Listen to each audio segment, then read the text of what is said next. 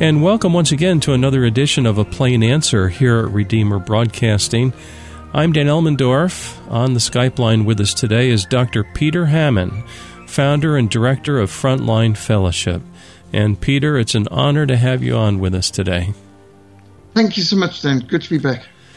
Before we open the mic, we were talking about some of the challenges we have as time goes on, and you've gone through a stroke and kidney stones, and I think maybe one of the biggest challenges is you lost your wife, and our listeners are familiar with that. And Peter, it's so good to talk with you today, and I know it's not easy, and you're fitting us in, and I want to thank you for your time today and for meeting with us like this. Thank you. Well, there's a lot on the go right here at the moment. We, in fact, have a whole lot of military veterans staying at the mission house right now. There's a series of remembrance services, chaplain services at the castle and around Cape Town over the last weekend and this coming weekend. And so we're hosting some military and veterans here. We've got some major events upcoming. I'm heading into the field next week, Tuesday, because I've got invitations to minister at a mission station in KwaZulu-Natal and then to speak at National Alliance for Life conference organized by Doctors for Life just before the International Life Change Sunday. And we always organize Marches for Life and Life Change Sundays, so that's coming up on the 1st of October. But we're sending off Bibles to the field. Just yesterday we were shipping off a whole lot of boxes of Bibles to Zimbabwe and to Swaziland in the local languages, Siswati and Ndebele. And there's so much movement going on. I saw an interesting report recently from Operation World. Now, Operation World of Patrick Johnson is the number one source of information on missions worldwide. And these missiologists inform us that Africa has 600 million people who identify themselves as Christians today, 600 million Christians in Africa.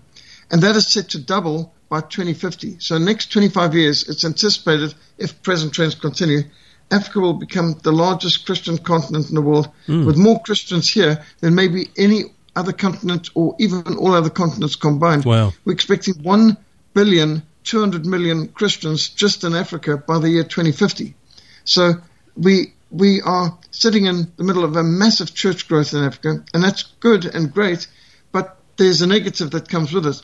The negative is this: hundreds of millions of churchgoers in Africa don't even have a copy of a Bible or a New Testament. Oh, and wow. Most pastors in Africa have no Bible college training, no formal training at all. Most have no access to a library. Most do not have a study Bible. Some pastors do not even have a Bible. I mean, that's hard to believe, but that's how serious the situation is. So that makes our ministry particularly strategic, because the greatest need in Africa right now is Bibles and Bible teaching. We need leadership training and literature. And that's, of course, at the heart of our mission, is to provide literature for Africa. That's the name of one of our ministries. And we are distributing about 100 tons of Bibles and books every single year, completely free, as far north as Egypt and Sudan, as far west as going all the way through to Nigeria and the heartland as well, Congo, all over Africa, especially Zambia and Zimbabwe, which are our major stomping grounds, Mozambique and so on. But our mission must be geared up for more literature distribution and more leadership training, some of which is done online, some of which is done by radio and podcasts and websites. But, of course, on the ground, boots on the ground is critical too. So I was at a ministers' conference in March this year in KwaZulu, where we had 2,000 ministers and missionaries from over 60 countries gathered in one place, and I was able to minister to them. That was such a privilege. Just in July, I was at a youth conference of 7,000 young people in one place where we were ministering to them. So the church growth is phenomenal, and you can't have enough Bibles and you cannot have enough leadership training because the church is growing so fast, we can't keep pace with it. It's a great challenge, and if we don't keep pace, the cults and the false teaching will get in.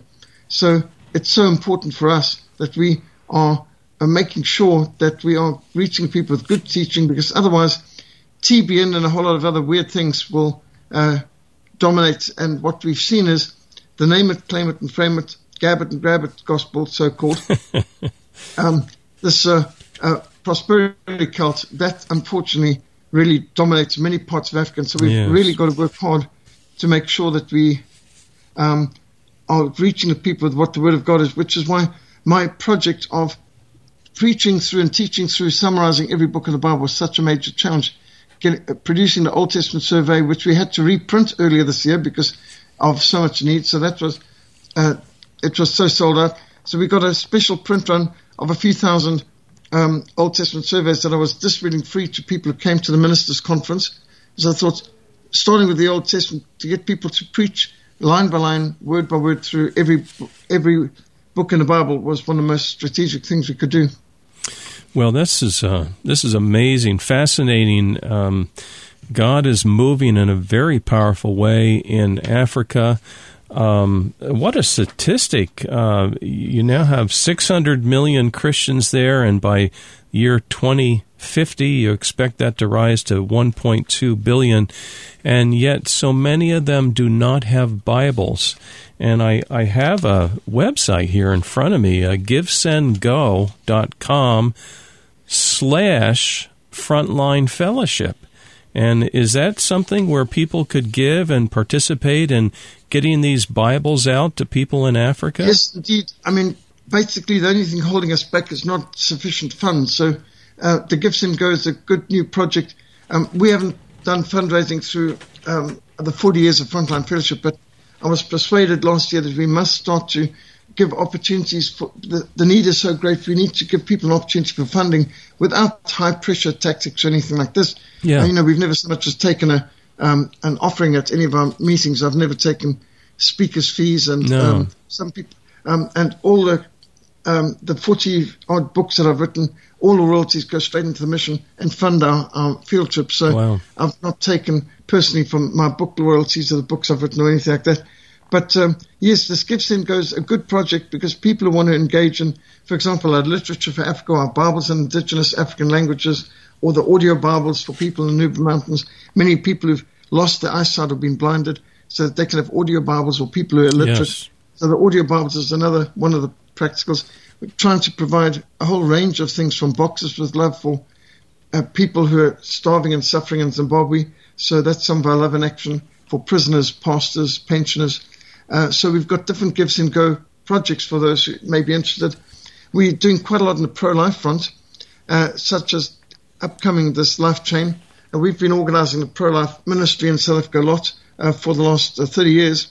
And that's so important because, in Africa, we have only one country in the whole continent of Africa that legalizes abortion, and that's sadly South Africa, but that's because it's not popular. It's something that was pushed in from the New World Order through when they installed the ANC. They got this put in, but it doesn't reflect the people here.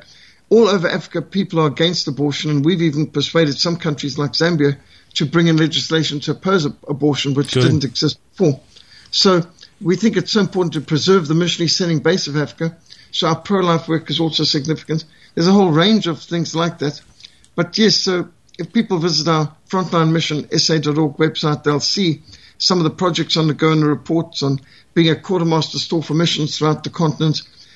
Our mission house is like a beehive here. We have people coming here with everything from bicycles to trucks and big Pentechnicons, 18-wheeler trucks, where we have to hire a forklift and prepare a whole lot of pallets, and in a very short space time get 28 tons with about a ton on each pallet of Bibles and books on the back of a big truck heading up to Zambia or Zimbabwe, and basically enabling ministries all over the continent to function well. We are the local distributors for World Missionary Press gospel booklets, and they've already distributed over 7 million gospel booklets through us in 100 languages, and we get container shipments of maybe 2 million gospel booklets in 4,000 boxes coming at one time that we have to offload and then organize. So it's a big operation, but it's not big enough because the need is so much greater, and sometimes I feel like we're a drop in the bucket or in the ocean rather, because Africa is a huge continent and it's a massive harvest field, and Lord's thrusting out laborers into this harvest field. But we need more workers and more resources to be able to provide what people need throughout Africa. Textbooks for teachers, Christian textbooks for teachers is a key thing. Libraries for pastors, study Bibles for pastors and for Bible college students. I'm lecturing regularly at the Back to the Bible mission, which is a wonderful mission. It's run by General Shai Mulder, who was once general in charge of the engineers in South Africa, a veteran of the war in Angola. And General Mulder has me on staff as a faculty member. I go in regularly and lecture on normally missions, but also on biblical worldview and Muslim evangelism too. And they had me there for African church history this year. And they have got students, maybe 100 students from 20 different countries. There's about 60 languages on site at any one time.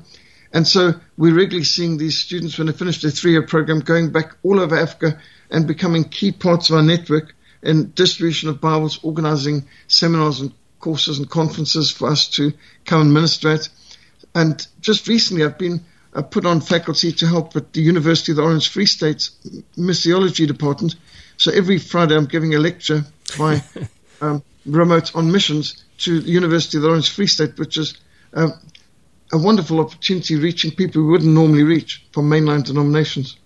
It's amazing. God is using you, and I can tell from your energy that you've made a lot of headway in getting over the remnants of your stroke.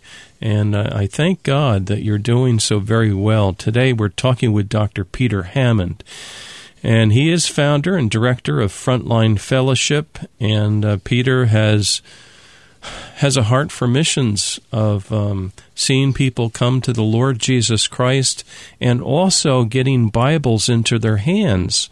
And these projects that he's involved with, he's opened it up so that we can have a part. GiveSendGo.com/Frontline Fellowship is available. So, dear listener, if you want to help get the gospel out in this huge continent of Africa, here is a very good way of doing it. Peter, can you talk a little bit to something maybe people feel uncomfortable with, because many times their faith or our faith stays within the 4 walls of the church, but that is the pushback that you get from Marxism, from the communists, and they don't love our Lord Jesus, do they? No, indeed. I've been bombed, and at churches I've been ambushed, shot at while traveling through countries controlled by the communists. We've been in church services preaching and come under aerial bombardment, artillery bombardment, and I've ended up in prison on occasion in Marxist countries in Africa. So, yes, we know that there's a lot of hostility, and even our government, we've got a Marxist-orientated government in South Africa, and for me, marching people to Parliament to call people back to the Bible, our president put the Revenue Service onto us at one stage, and we had 13 years of audit. They went back 6 years, which was the maximum, and carried on for 7 years. We had a 13-year audit because I challenged President Mandela over the paganism that they were bringing, the legalization of abortion, pornography, yes, and legalizing gambling and Sabbath desecration and taking the Bible out of schools and a whole range of things that we opposed. And so his answer was to put the Revenue Service onto me the very next Monday. Wow. So I marched 30,000 people to Parliament on a Tuesday. On a Thursday, the President summoned me to his mansion, and on Monday morning, the Revenue Service knocked on our door and started to audit myself, my wife, and all of our ministries, going back as far as they could. And you can imagine that's quite intimidating, because those of us who are not accountants and don't really have a gifting in that way, you know, we don't know all the laws, and the way they've set up the laws, almost everybody is vulnerable any time that they choose. Right. That's right. As you've noticed, there's so many rules that nobody can possibly read, let alone understand. And so we were really harangued and harassed, but we keep going. And of course, we have threats, and we're living in a violent country. There's a lot of crime and violence that goes on. I recently had my daughter and son both had their cell phones stolen within a space of 1 week.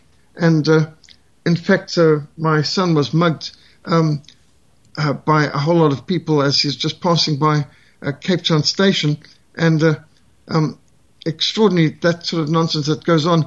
I had an experience ministering in Durban where I was mugged twice within 10 minutes. Oh, now, dear. You know, we know there's a lot of crime that happen, but it just gives you first-hand insight of what's going on. I was crossing the broad West Street.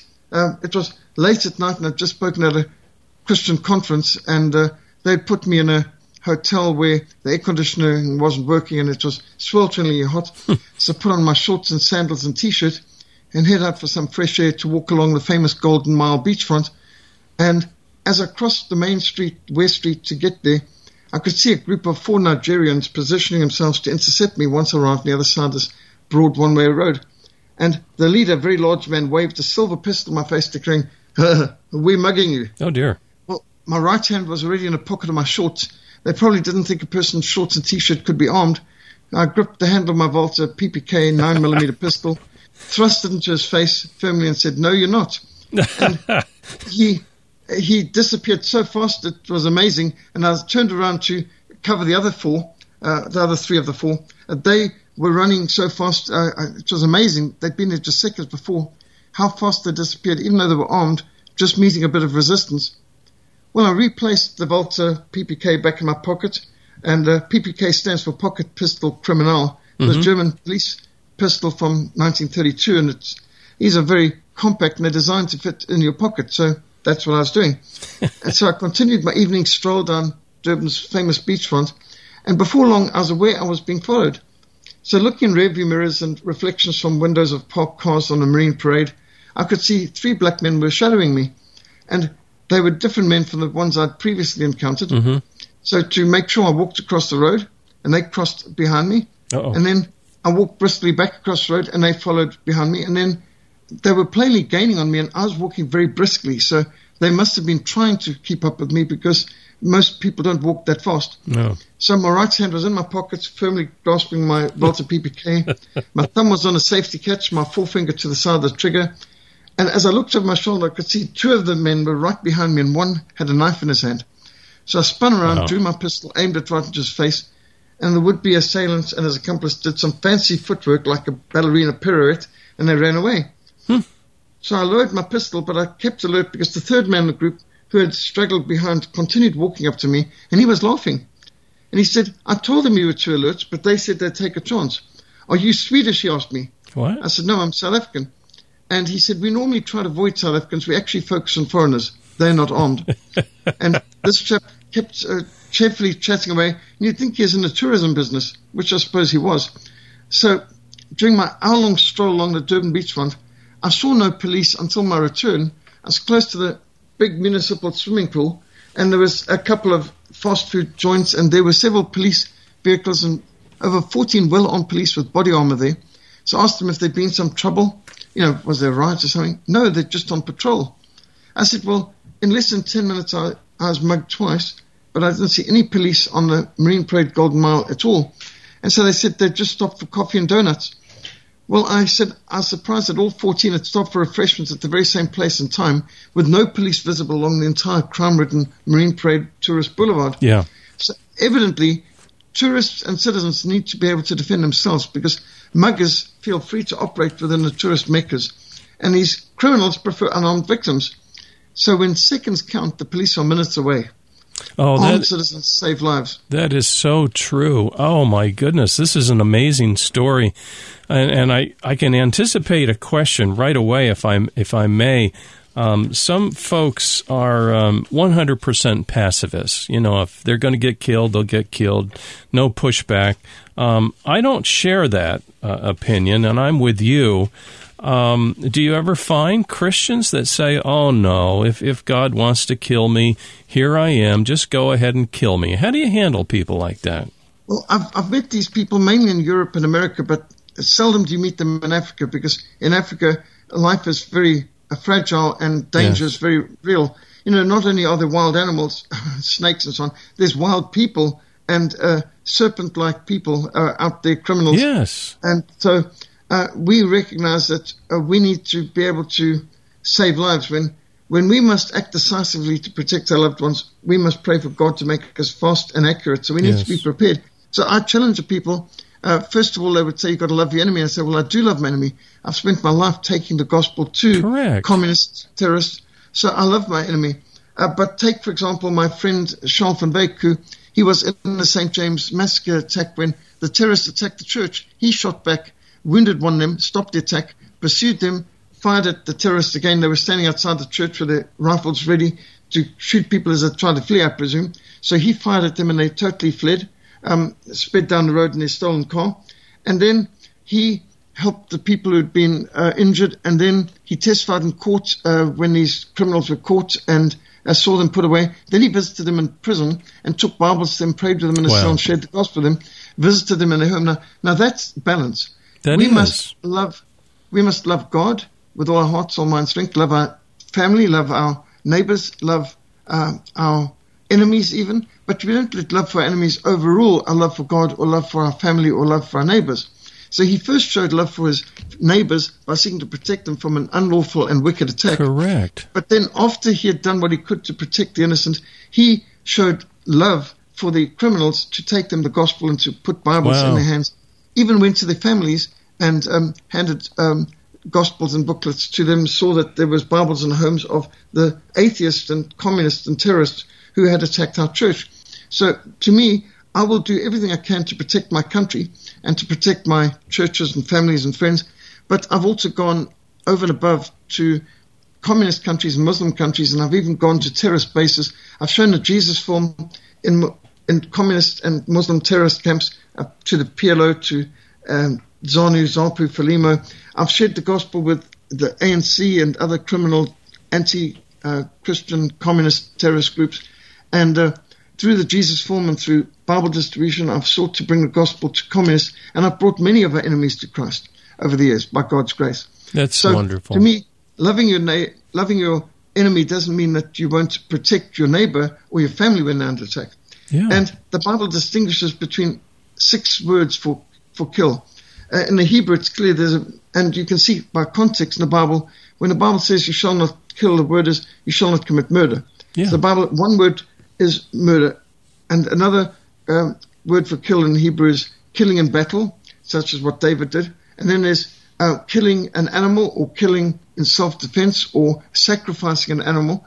And then there is also murder. There's self-defense, there's murder, there's national defense. So there's distinguishing in the Old Testament clearly between all these categories. And so when the Bible says you shall not commit murder in Exodus 20, it tells you later on in Exodus 20 that you are to execute murderers. So obviously not all killing is forbidden. Yes. And the Bible distinguishes between what is plainly a accidental death. What do we call it when it's a manslaughter? So manslaughter is distinguished when you're culpable, you're responsible, but like the axe head fell off the axe in the forest and hit someone, you didn't mean to kill him, but you're still responsible.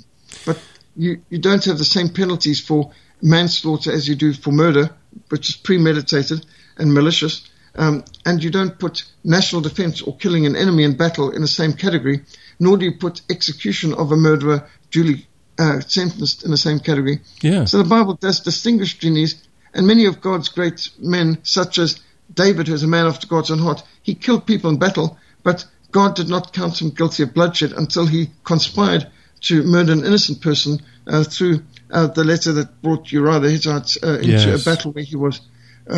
Now that was blood guilt. So the Bible clearly distinguishes between intent and purpose.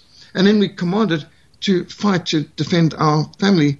In Nehemiah we read, fight for your wives, your families, your homes, and your children. Nehemiah 4 verse 14. Jesus said, if you don't have a sword, sell your cloak and buy one. Yeah. And so plainly, the Bible is not a pacifist document, and God is not a pacifist God. God did destroy all the Egyptian charioteers in the Red Sea. God did strike dead the firstborn of Egypt who weren't under the protection of the blood during the 10th plague. And God has struck dead the Assyrians who were surrounding Jerusalem and protected his people. God struck dead Ananias and Sapphira. God is not a pacifist. Now I'm looking at the clock here, and we just ran out of time. Our guest today is Dr. Peter Hammond. We could talk for another hour, I think, Peter, but I want you to give the address so people can find you, learn more, and particularly sign up for this GiveSendGo/Frontline Fellowship. Just a final word so people can find you online. Thank you. Our email is mission@frontline.org.za. Mission@frontline.org.za, I think Americans pronounce it.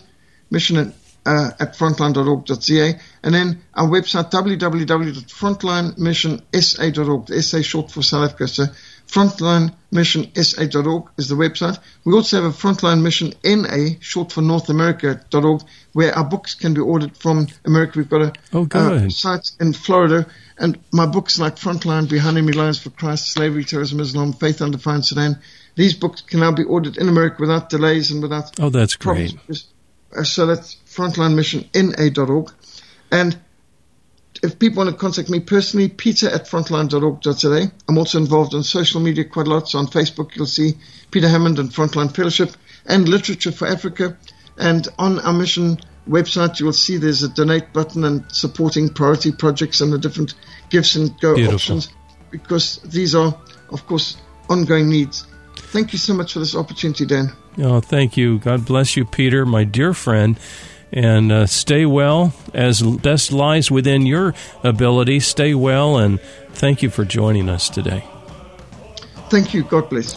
And dear listener, please join us next week for another edition of A Plain Answer.